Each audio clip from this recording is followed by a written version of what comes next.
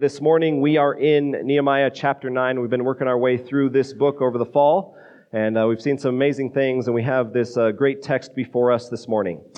Now, if you look at it, you're going to see 38 verses, and I actually wanted a little bit of time to kind of preach on this passage, so we're not going to take the time to read the entire text this morning. What I'm going to do is I'm going to read verses 1 through 3, and then we're going to jump down to verse 32 and finish out the rest of the passage.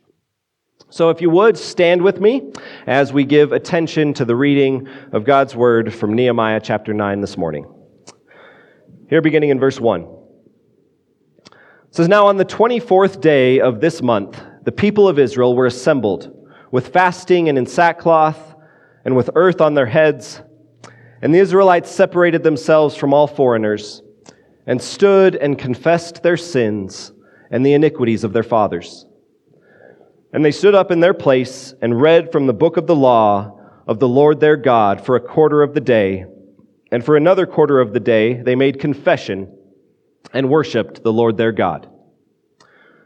Moving down to verse 32. They say, "Now therefore our God, the great, the mighty, and the awesome God, who keeps covenant and steadfast love, let not all the hardship seem little to you that has come upon us, upon our kings, our princes, our priests, our prophets, our fathers, and all your people, since the time of the kings of Assyria until this day. Yet you have been righteous in all that has come upon us, for you have dealt faithfully, and we have acted wickedly. Our kings, our princes, our priests, and our fathers have not kept your law or paid attention to your commandments and your warnings that you gave them.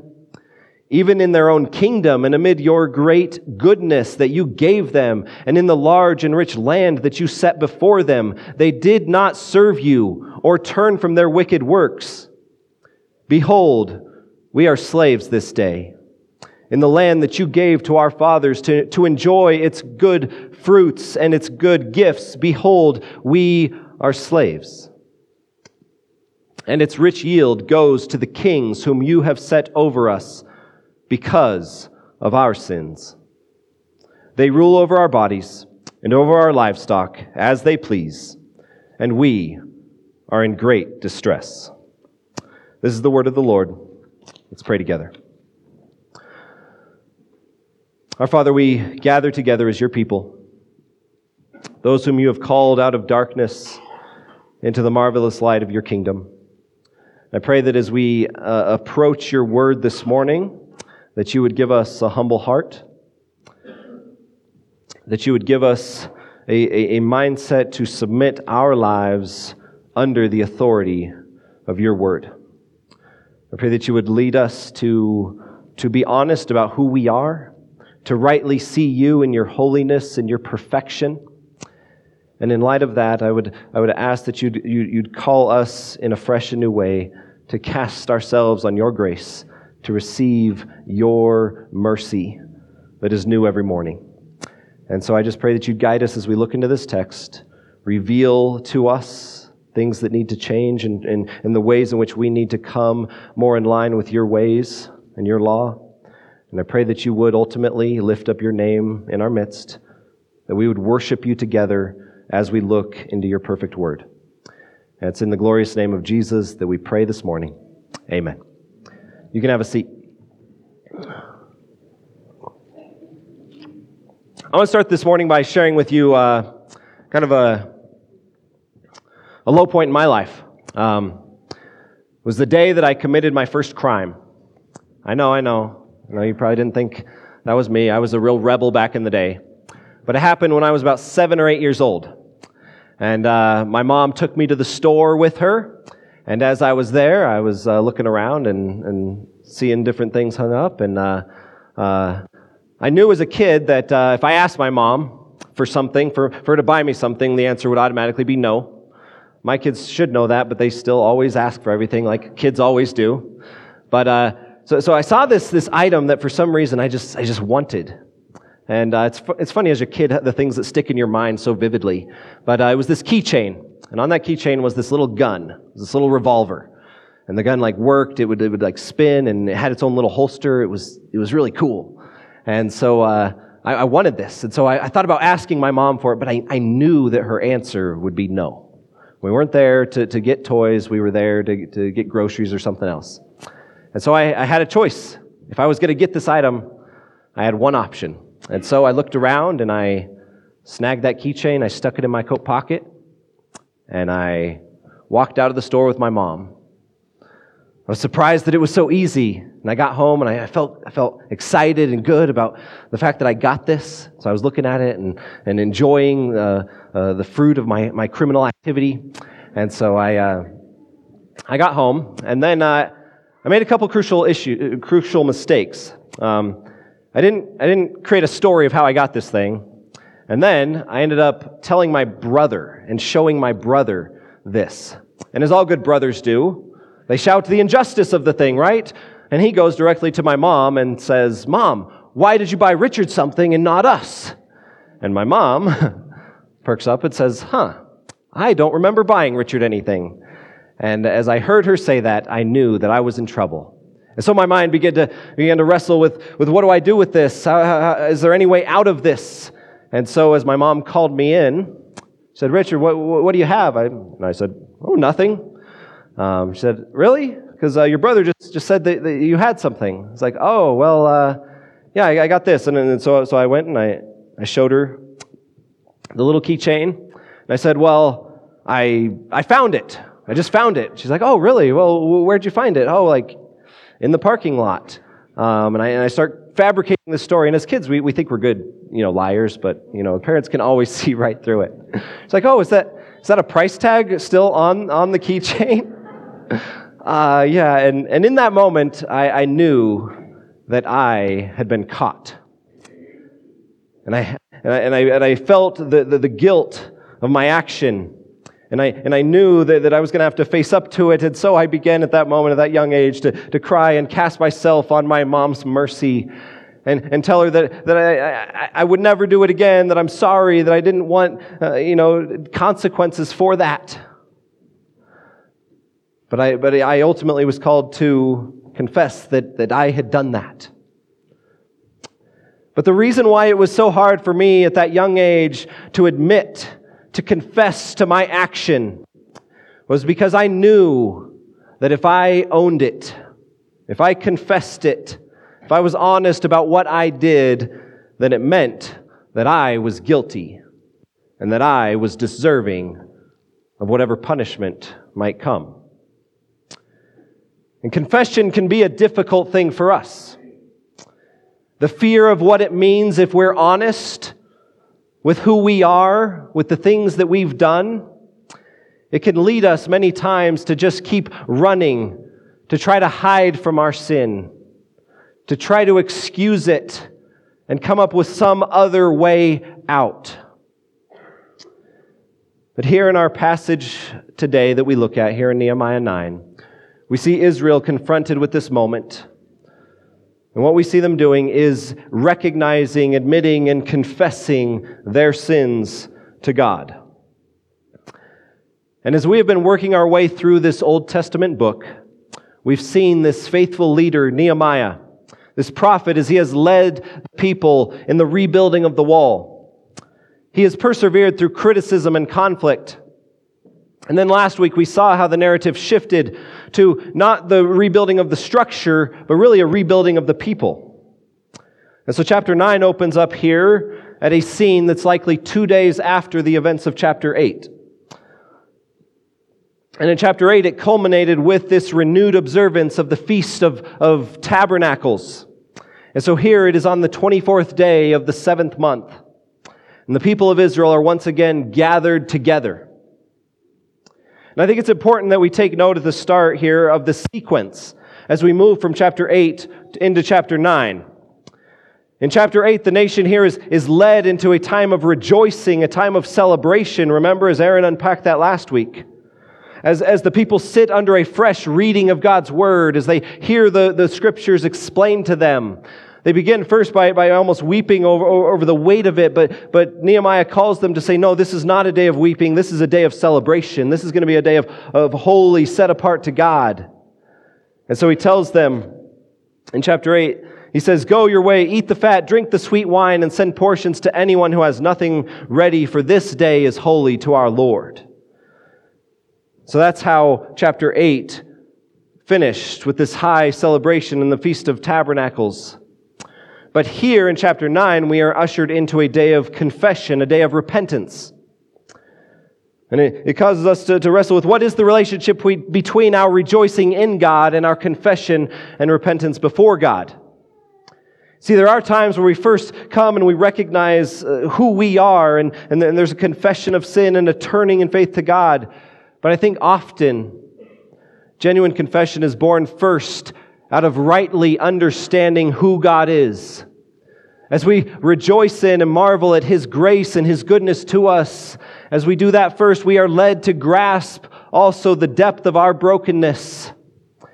And that will ultimately cause us to turn from our sin and respond to God's grace in renewed faith and allegiance to Him. And so here in Israel's trajectory, we see that their joy in God then leads them to their confession before God. And so this passage shows us ultimately that revival must lead to confession of sin and a turning to God. And so I want to observe briefly this morning these few aspects of this confession in Israel's history that we see in this text. So the first thing that we're going to see first in these first few verses is Israel's posture of confession. What is the posture that they have as they approach this? It says in verse 1 that they gather together. The people were assembled with fasting and sackcloth. They had earth or dirt on their heads. They separated themselves from all foreigners, and they stood there and they confessed openly their sins. Now we have to recognize that this passage is descriptive. It's describing something. It's not demanding that we do the same thing for us, right? We're not intended to necessarily come in here all wearing goat hair rags with dirt on our heads. But we would do well to recognize the wisdom of what is presented in these actions in this text. The act of fasting is that which calls to grasp the weight or the importance of this, to set aside what we often see as essential, to focus on something that is more important in the moment. The idea of them putting on sackcloth puts them in a condition of physical discomfort that reflects the uncomfortable nature of dealing with sin. The dirt on their heads gives this visual symbol of grief. That this is something to mourn the state that they are in and where they have been led to this point. As they set themselves apart, they recognize again and affirm that they are to be a holy and set apart people for God. And then they are led in that posture to be honest about themselves. The passage then also shows how they enter into a preparation for this repentance. As again, the law is read before them. You thought last week there was a long time of reading God's Word. Again, we have this. Israel is in these extended times of gathering. Here it says that for a quarter of the day, now it's probably a reference to kind of the light portion of the day, so like a 12-hour period. So a quarter of the day is spent reading the Scriptures, and a quarter of the day is spent worshiping and confessing. So for 6 hours, they spend in this cycle of looking to the Scriptures, and they're responding accordingly to it. And it's rough in here if we go for an hour and a half, but for them, they spend 6 hours just laboring over the Word and seeking to let it rule and reign over their lives. And that's what the Scriptures do, right? So Paul says in 2 Timothy 3:16 that God's Word is breathed out by Him. And it's given to Him, to us, as His very Word for the purpose of teaching, for reproof, for correction.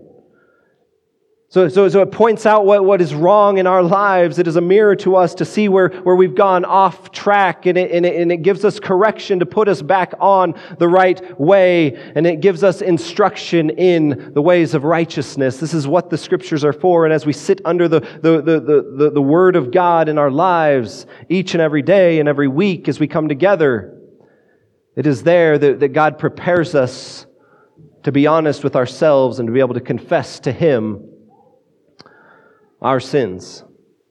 And so there is a time and a place for us to join in the psalmist as he says in Psalm 139, "Search me, O God, know my heart, try me and know my thoughts, and see if there be any grievous way in me, and lead me in the way everlasting."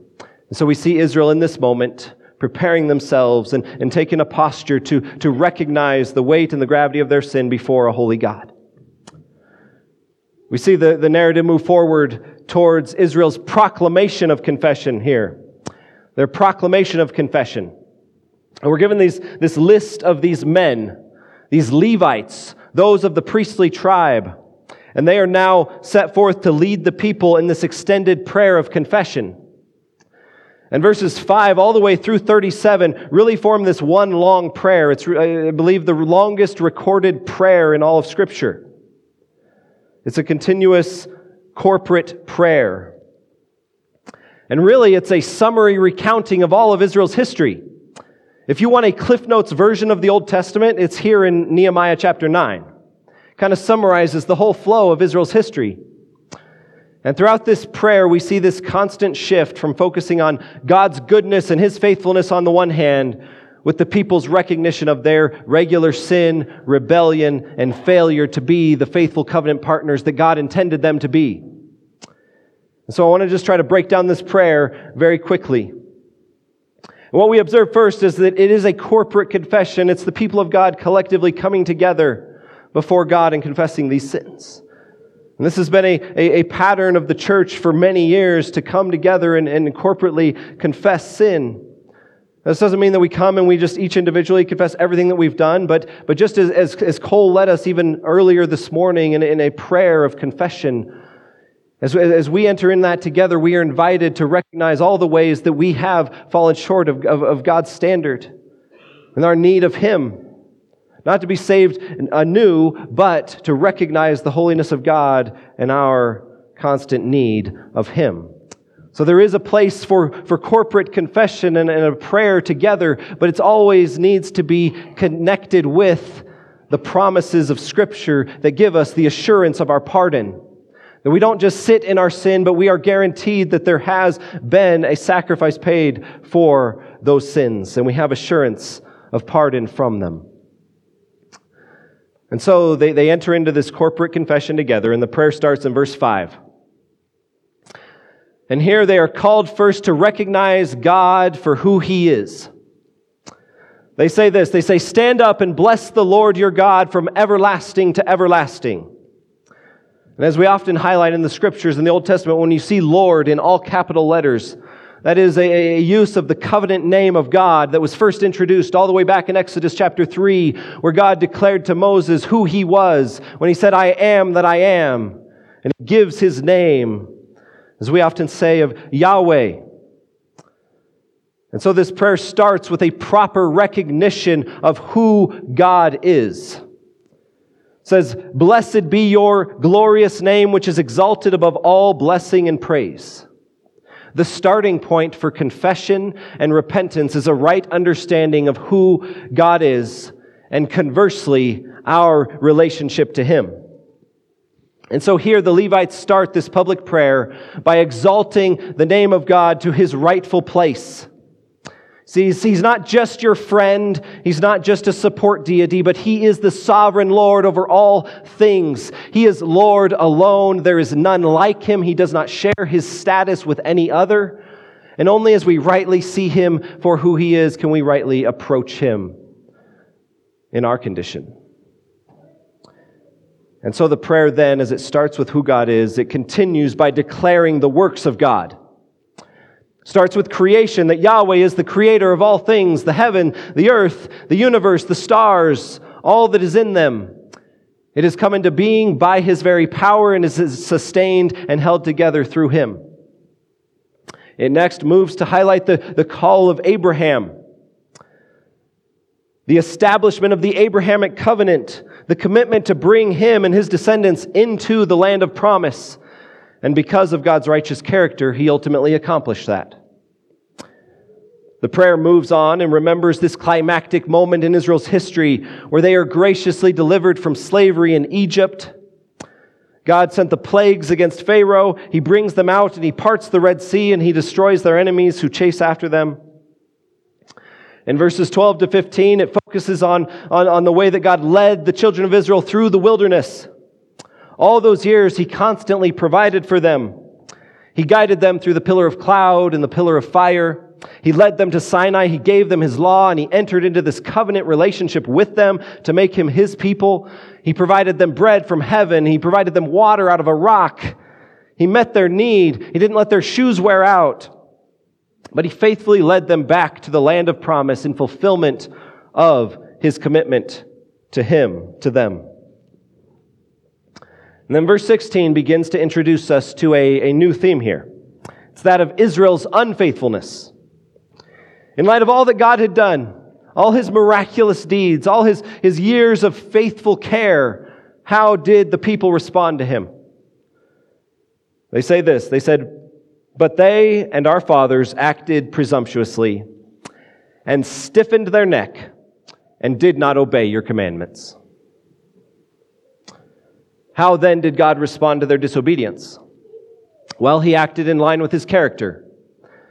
And in the words that are the most quoted phrases in all of Scripture, we read this: "But you are a God ready to forgive, gracious and merciful, slow to anger and abounding in steadfast love." And because of that, it says that he did not forsake them. Even when they made a golden calf and they worshipped it, they attributed their deliverance from Egypt to this thing, to this statue. Even in light of this horrific blasphemy, it says this, that God in his great mercies did not forsake them in the wilderness. Instead, it says that he sent his Spirit to teach them. He continued to provide them with food and water for 40 years amid their constant rebellion. He stayed with them, he sustained them, and he took care of them. The next section highlights how God led them into the promised land, how he gave them victory in the conquest of Canaan. He gave them wonderful abundance in the land. And in verse 25 it says, "They ate and were filled and became fat and delighted themselves in his great goodness." So how did they then respond to this era of blessing? It says this, it says, "Nevertheless,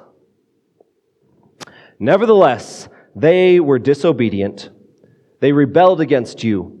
They cast your law behind their backs and killed your prophets who had warned them, who had invited them to return to him, and they committed great blasphemies."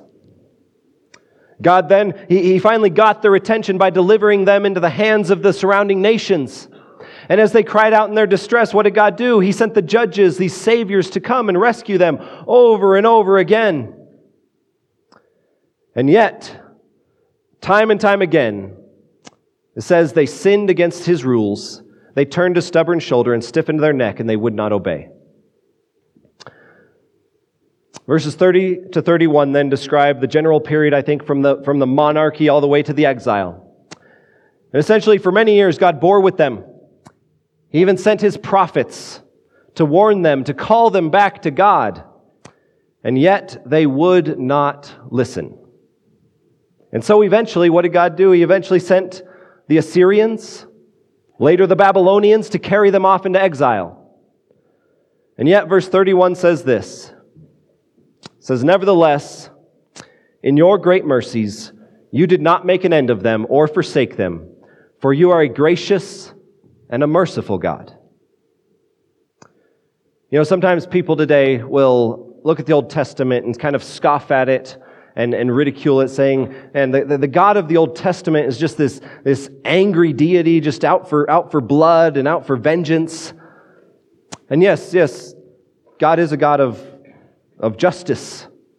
There is judgment that must be meted. But as you look through Israel's history, the overwhelming view of God that is portrayed, that Israel is here recognizing, is that amidst man's rebellion against him, he has remained faithful and patient with them time and time again.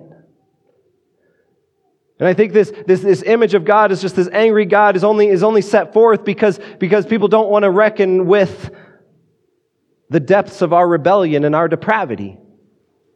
How much we reject God in everything that we do, and we reject His goodness. Only then can we kind of paint this picture of God as this angry God. But what Israel declares is that He is a God of mercy, of grace, and of justice. And then in verses 32 to 37 that we read earlier, it describes their present distress. It gets down to this current generation. And it says in these few verses that they confess the historical rebellion of the previous generations that led them to this point, but they also then recognize their own sinfulness against the backdrop of what is God's unceasing covenant love and steadfast faithfulness. I'd encourage you this week to try to spend some more time reading this prayer, reflecting on it, seeing how faithful God was to His people. But let me ask you, is there any part of you that resonates with this prayer? Do you see that cycle even in your own life? Do you see and can you recognize God's constant faithfulness to you, that He is there, that He's patient with you, He has held on to you, and yet you see also your regular struggle, regular failure to treasure and obey Him? Do you resonate with this prayer? And to Israel and to us is offered the grace of confession. But as we look at Israel's prayer, there's some things that we could draw out that we see as their priorities of confession. What are the priorities of confession when we think about what it means to come to God? First of all, as we've highlighted already, it first starts with a recognition of God's character and His faithful acts. Israel's prayer begins by starting with who God is and His acts of faithfulness to them, recounting those things. If we are going to confess rightly to God, we have to recognize and see Him as holy, as perfect, as other than us, that He has a standard that is His very character. The second priority in confession, after we recognize God's character, is that we actually acknowledge our sin. By this, we mean that we call sin what it is, that we're honest about sin. This isn't a concept that is fun to preach on for many. This isn't a concept that is fun, to dwell on. But then this is often a concept in our society that is minimized, that is kind of wants to be disregarded. It's not easily accepted and a concept that our society easily shares. And I think sometimes we can kind of buy into that, where we don't really want to call it sin. We want to actually just maybe call them mistakes that we've made, or maybe things that we didn't intend to do. Maybe we begin to find reasons why we did something. Maybe it's just my personality. Maybe it's just the way my family dealt with things. Maybe it's just a result of the hard life that I've had and the lot that I was given. And how many times do we deny the sinfulness that comes from within us by attributing it to something else? But true confession recognizes sin for what it is. True repentance sees sin as God sees it. That we agree with God about all the ways that we fail to conform to His character and to His law. And as we do that, confession is a desire to turn away from that sin and turn in faith to God. And to commit to following Him and His way, that His path is the path to flourishing and to joy. So the priorities of confession are to recognize who God is, to acknowledge our sin, and to turn from our sin and turn in faith to God. But as we look at this text, I think there's one thing that we need to highlight here. And I think it's this: we need to highlight the problem with confession. The problem with confession, and specifically with Israel's confession here. See, verse 38 in the text, as it finishes out chapter 9, is not part of the prayer, but it's this declaration of the response that Israel is going to have with everything they've already said. So it says this in verse 38, it says, because of all of this, in light of everything that they've just said, the recognition of their failures and a reassurance of God's faithfulness, it says this, it says, we make a firm covenant in writing on the sealed documents are the names of our princes, Levites, and our priests. So because of all this, Israel is now going to renew their covenant commitment to Yahweh. And that's what we have in chapter 10. All the way through verse 26 is just a list of names. These are the ones that is signed off as representatives of this covenant renewal that is to take place. And that's what we'll see in chapter 10 next week. But do you see what's going on? Just think with me about this moment right here. Israel has spent the past, 70 years in captivity under the Babylonian Empire. They've been in exile because of the failures of the previous generation and their failure to obey God, to live as His covenant people. And now, at this moment, they are recognizing their condition. They've seen God's faithfulness to bring them back to the land, to rebuild the temple, to rebuild the walls of the city. They began to come back to God's word and respond rightly to it. They recognize the condition they're in, and they cry out and say, we are in great distress. This is not what you intended, God. You intended us to live under your rule and reign, but we are living as slaves in our own land that you gave to us. And they're calling out to Him once again. And they're committing in writing to be faithful to the covenant. And I think we can read this and say, what a great ending. This is awesome. This is good, right? The people are reestablished in Jerusalem. They have a new temple. They have walls. They now are entering into a firm commitment to love God, to be His people. This is awesome. This is great. What a fairy tale ending. But aren't you prone to ask and to say, haven't we seen this before? Haven't we seen this very scene just displayed throughout this prayer? These 30 verses? Do you remember back in Israel's history what they did constantly after God rescued them? In Exodus 14, He brought them out of Egypt through these miraculous signs. He leads them into the wilderness. They show up at the Red Sea. They look back and they see the Egyptians and they say, well, what is this?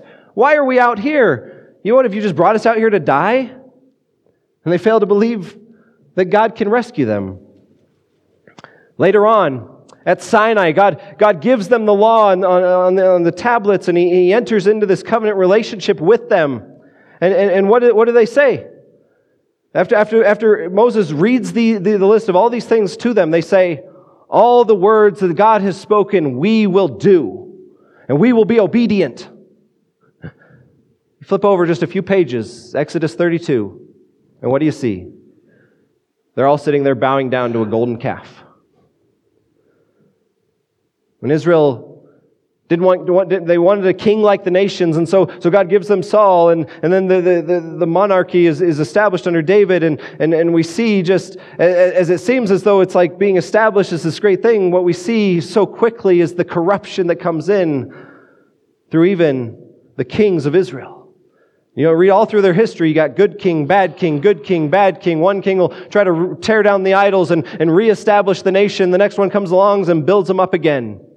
And we see the cycle over and over. The prophets come and call them to deliverance and call them to recognize that the judgment will come if they do not turn from their sins, and they ignore them. We see this cycle and this pattern all throughout Israel's history. So why is this moment going to be any different? Is this generation just got it figured out? Is Nehemiah the most perfect leader that can actually lead them to faithful covenant partnership? Will God's vision for His people finally come to completion at this point? Spoiler alert, if you read forward in the text that we'll get to in just a few pages, in the next few weeks, things get distorted really quickly. Corruption comes in that Nehemiah himself has to try to correct. And you see, the problem with Israel's history of confession is that they didn't have the ability to keep their end of the covenant. The answer to their situation was not simply a new and hearty commitment to be better. They didn't need just longer fasting, itchier sackcloth, and longer prayers. They needed someone who could be a faithful covenant son. They needed God to do something to bring in a covering for their sin and to ultimately give them what Jeremiah and Ezekiel promised, that of a new heart. They needed God to bring that day that was told through Jeremiah, which He would make a new covenant with His people. That He would write His law on their hearts. That He would remove the heart of stone and give them a heart of flesh. That He would forgive their sins and their iniquities and He would remember them no more.